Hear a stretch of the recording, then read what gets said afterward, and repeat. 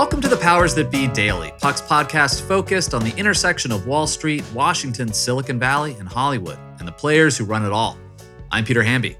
It's Friday, May 13th, and today, Matt Bellany is joining us to talk about Disney Plus's impressive subscriber growth and whether it means they're anywhere close to knocking Netflix off the streaming throne. And later on in the show, Puck VP Alex Bigler joins us for another Feedback Friday featuring the one, the only, Fritz. We'll hear about all that and more on today's episode of The Powers That Be.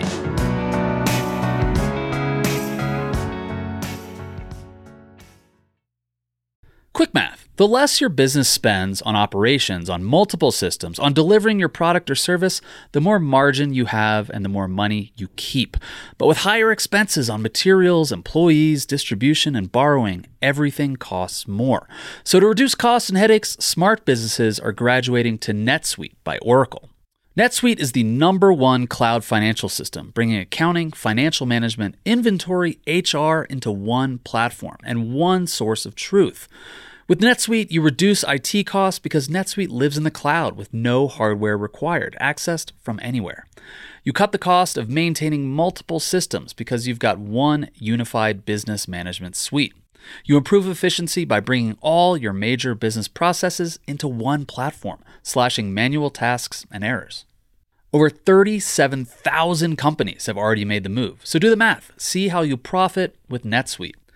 By popular demand, NetSuite has extended its one-of-a-kind flexible financing program for a few more weeks. Head to netsuite.com/powersthatbe, netsuite.com/powersthatbe.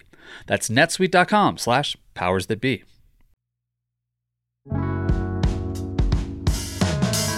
Happy Friday, everybody. In fact, happy Friday the 13th. Play it safe today. Make good choices. I'm joined right now by Matt Bellany. By the way, I'm sorry I missed you last week when you guys were at Tower Bar. John was telling me that you're like the maitre d' of Tower Bar. Like everyone's coming over to say hi. I'd say more like the valet. The valet. Not necessarily the maitre d'. People know who I am, but they're not exactly getting much from me. I had that in my head because I remember a couple years ago, Jake Tapper was fronting like CNN State of the Union coverage, or at least he had a live shot position at the entrance to the floor, and all of the senators were coming in, and he was like right there live, and he'd be like, "Hi, Senator Coons. Hello, Senator Johnson." It was live on TV, and he was like shaking and checking in with like every senator that was going in. Someone tweeted like, "Is Jake Tapper the maitre d'?" That's funny. I mean, the Hollywood equivalent is I used to have a seat at the Golden Globes that was right as you walked into the main lower bowl area. So literally people had no choice. When I would stand up and stand there, be like, "Oh, hi, Lady Gaga. Oh, hi, Ryan Murphy. Oh, hi, Michael B. Jordan." And some of them knew who I was, most didn't, but they would at least say hello as they were passing by because it looked like my seat was, somewhat important. Why would I be sitting and standing right there? I don't know. That's cooler than saying hi to like Ben Sass or Tom Cotton or Mike Braun or whatever. Anyway, I want to talk to you about Netflix, which I feel like is like in the zeitgeist ever since their last earnings call. But I want to talk about them in the context of Disney Plus, which just had their earnings. Tell us what went down on that earnings call and where Disney Plus is in the streaming ecosystem right now. Yeah, this is an interesting one because Disney is really creeping up on Netflix. And we wouldn't have thought that even a year or two ago. Netflix had this huge lead in streaming subscribers, and it's at about 220 million subscribers. And now Disney, when you include Hulu and ESPN Plus, Disney is at about 205 million subscribers. Now there's some caveats there. Now 137 million of those are Disney Plus, which is their big service. Hulu has about 46 million subscribers, and ESPN Plus has 22 million. But some of those people are subscribed to the bundle, so they are counted 3 times. You can't subscribe to Netflix 3 different times, but for Disney's purposes, you actually can if you are subscribed to all of their services. So that's a little bit of a caveat, but it's a big change. Disney Plus launched, was it 2 years ago? Is that when they launched? 3 years 3 years ago. So they're Almost at like 3. 147-ish million people in 3 years. That's pretty good. 137. 137. But yes, but when you dive deeper into those numbers, you see a separate number called average revenue per user. ARPU. Which is, yes, ARPU, which is the number that these companies get from each of their subscribers. The Disney number, while creeping up, is still only around $6. Whereas the Netflix number is double that, if not more. So Netflix still has that, and that's because Disney gives away its service in some parts of the world. It charges a lot less for the core Disney Plus plan than Netflix does. The bundle is more expensive, but Disney still has a long way to go to generate the level of revenue from its streaming subscribers that Netflix does. But Disney's growing, and as we learned last quarter, from Netflix is actually shrinking, or it shrinked in the first quarter, and then gave some guidance for the rest of the year saying that it was probably going to lose about 2 million subscribers in the next quarter. So that trajectory is not good, whereas the Disney trajectory is still pretty good. What's the difference in those two stories right now? Like, why is the trajectory good for Disney and for Netflix it's downward? Well, I think there's a couple things going on. First of all, Netflix is the OG in the streaming space. It was launched in 2013 for real when it started with original programming, and it has just a head start. So Netflix is really mature in a lot of the markets. It doesn't have that much to grow in the US in particular, whereas Disney is still on the trajectory upward because it's amassing subscribers that have never subscribed before. The second part is that the Disney content bundle is just starting to kick into high gear. Every time Disney puts more original content on its site, that usually leads to greater subscribers. I mean, if you look at this past quarter, they put an original Pixar movie, Turning Red, directly onto Disney Plus. And while they didn't say that specifically led to a spike in subscribers, you got to assume when a big budget, fully marketed Pixar movie goes directly to the service, people either sign up for that, or maybe they had churned out and they come back, or they stay subscribed when they would have churned out. So there's benefit to that content. It's all content based, and Disney has that library. You wrote a piece this week saying that the Netflix crisis is bad, but not that bad. You mentioned they've already had a few layoffs in recent weeks. You're hearing that there's going to be more employee cuts. Subscribers are slowing. Why is this crisis? I mean, is it even a crisis? Like, they're still baked into the culture. That's true, but it's not great. I mean, anytime a company loses 70% of its value in 3 or 4 months, like, that's not great. But Netflix was wildly overvalued. It was being valued alongside companies like Facebook and Google and Amazon, these pure tech companies, when at its core, Netflix is a media company. It's an entertainment company. Its bread and butter is producing original content for global audiences. That's essentially the description of the Walt Disney Company. But because it had been a first mover in the streaming space, it really was valued like a tech company. And that has all come down to earth. There's just not a belief in the investment community that Netflix will ever get to these 800, 900, 1 billion people around the world that are willing to pay for it. So they've done some things to juice that. They're going to offer an ad-driven tier later this year. They're going to crack down on password sharing. They're going to do a lot of things that they haven't done in the past because they haven't needed to. Now they need to. And all of the services are moving in that direction. Disney will have ads by the end of the year.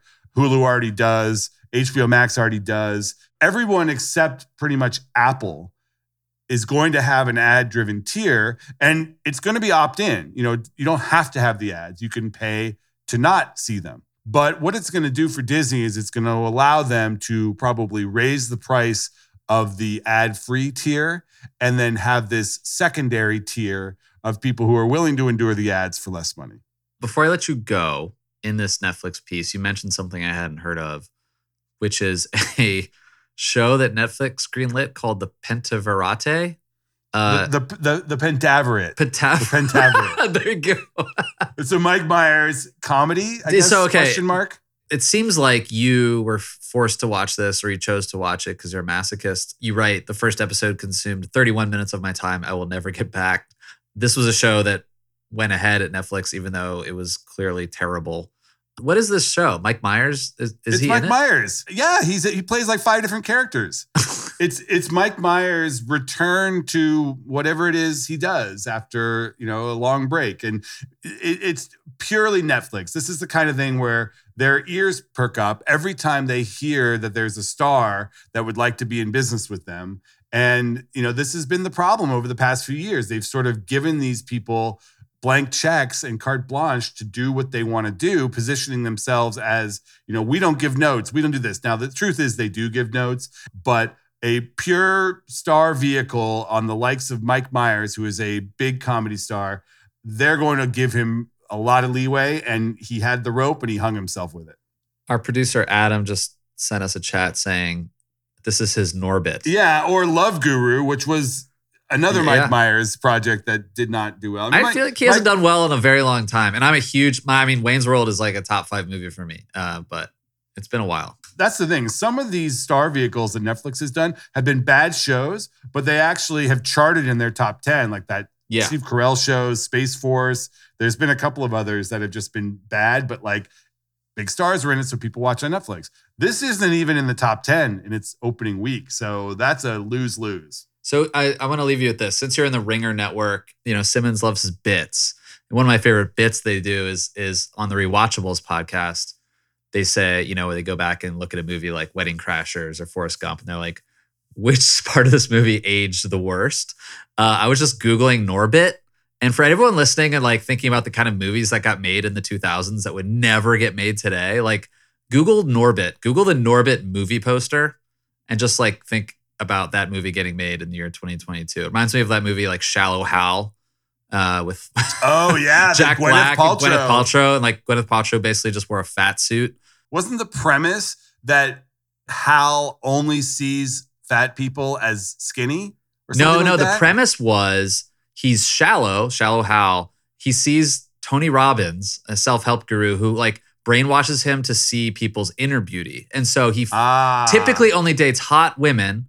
And then he falls in love with Gwyneth Paltrow, who in his mind's eye is Gwyneth Paltrow, but it's really a 300-pound version of Gwyneth Paltrow. So anyway, it's just like this kind of like, man, the 2000s mistakes were made. Fun fact about Norbit, the director of that movie was Brian Robbins, who is now the chairman and CEO of Paramount Pictures. So he's literally running the studio that is making movies. I don't think Norbit is probably the reason he got the job, but it is kind of funny. I haven't thought about Norbit in a decade. So thanks, Adam. All right, cool, Matt. Have a good weekend. Thanks a lot.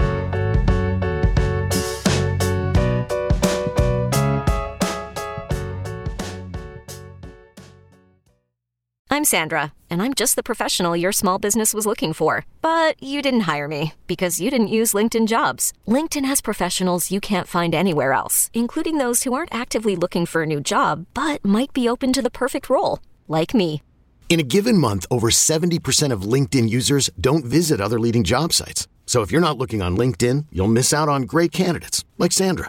Start hiring professionals like a professional. Post your free job on linkedin.com/recommend today. Knowing how to speak and understand a new language can be an invaluable tool when traveling, meeting new friends, or just even to master a new skill. But it's not always simple when you're bogged down by textbooks and structured classes. That's why so many people trust Rosetta Stone. Rosetta Stone is the most trusted language learning program, available on desktop or as an app. It truly immerses you in the language you want to learn, like Spanish, French, Italian, Chinese, and more. You won't just be studying English translations. The Rosetta Stone intuitive process helps you pick up a language naturally, first with words, then phrases, then sentences. Don't put off learning that language. There's no better time than right now to get started. For a very limited time, listeners can get Rosetta Stone's lifetime membership for 50% off. Visit rosettastone.com/rs10. That's 50% off unlimited access to 25 language courses for the rest of your life. Redeem your 50% off at rosettastone.com/rs10 today. Welcome back, everybody. It is Friday afternoon, which means it is time for a weekly segment we like to call Feedback Friday, which features Fritz, which is a double alliteration. I'm joined right now by Alex Bigler, who is absolutely not Fritz.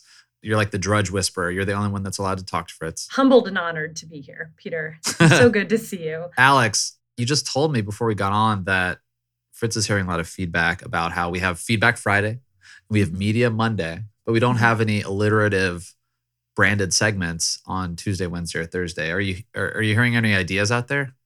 Yeah, we got some really pointed feedback this week from not only a loyal listener, but a loyal Puck subscriber about this lack of alliterative segment names. So I took the liberty of coming up with a few of my own. Okay.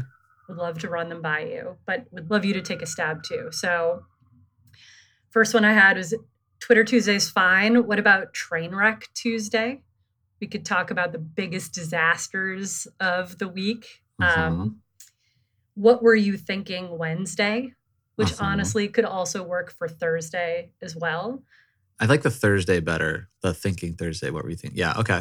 What else you got? Know, in reading these, they're actually all pretty mean. Now that I'm kind of staring. Well, what were you thinking Thursday or what were you thinking Wednesday is sort of like a kind of like who won the week or like biggest person in the news of the week or like the biggest winner, biggest loser kind of thing. So it doesn't necessarily have to be bad. Trainwreck Tuesday is a little tough. That is a little tough. It's a little early in the week to just like stick with the train wrecks and stuff. There's a lot of train wrecks early in the week. I don't know.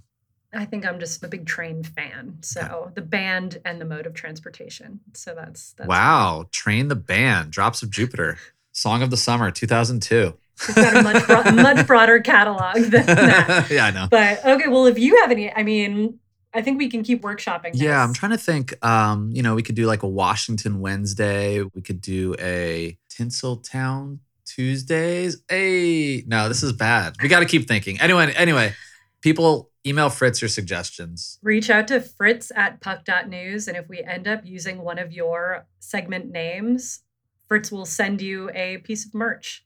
Yes. How's that? I think we need more Puck merch. Alex, so what was the hottest, spiciest, most in-demand piece of the week on Puck? So I would say that the piece of the week that hit not only with our subscribers, but was very talked about on Twitter as well, was written by one of our journalists. Their name is escaping right now. It starts with a P. It's like Phil or Paul or Peter. It's a Peter Hamby piece.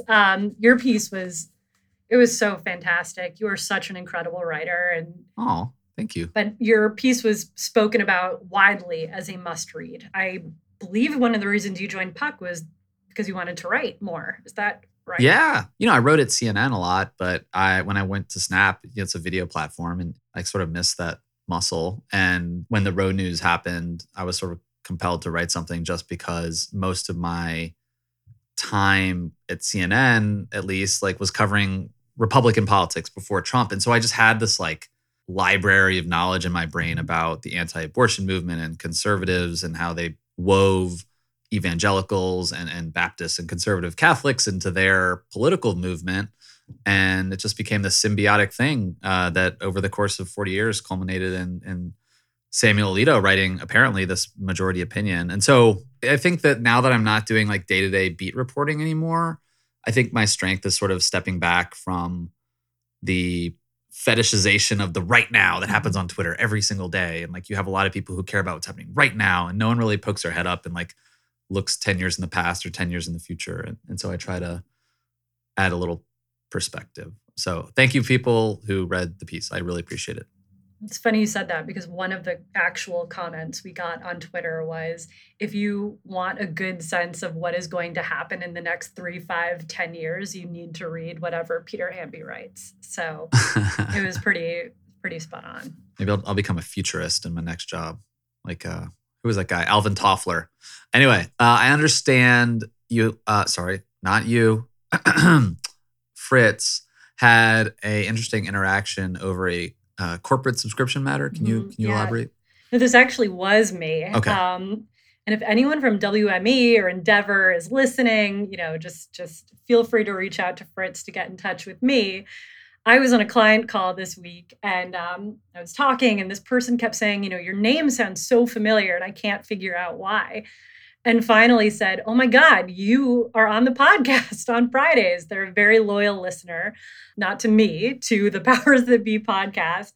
And that was why they recognized my name. And And they literally said, oh, you mentioned having group subscriptions. I didn't know you have group subscriptions. I'd love to get one for my group. And so we got one. So if you also are a loyal listener and still didn't know that we had group subscriptions, you should reach out to Fritz at puck.news, who will hook you up. So could like a family of 8 get a group subscription? Technically, a family of 10 could get a group subscription. Okay. We're eating Netflix's lunch on the password strategy thing. That's right. Watch out, Disney. Our numbers are rising too. All right, Alex, have a great weekend. Thank you. You too. Thanks so much for listening to another episode of The Powers That Be. As a reminder, The Powers That Be is the official podcast of Puck. We'd like to thank Ben Landy, Liz Goff, and Alex Bigler for their editorial and production guidance. If you like what you hear on this podcast, please share with a friend. It really helps us keep delivering the inside scoop that only Puck can offer. You can visit us at puck.news and on Twitter at pucknews. I'm Peter Hamby. See you next week. This has been a presentation of Cadence 13 Studios. Please listen, rate, review, and follow all episodes wherever you get your podcasts. The Powers That Be Daily is executive produced by John Kelly, co-founder of Puck, and Chris Corcoran, chief content officer and founding partner of Cadence 13.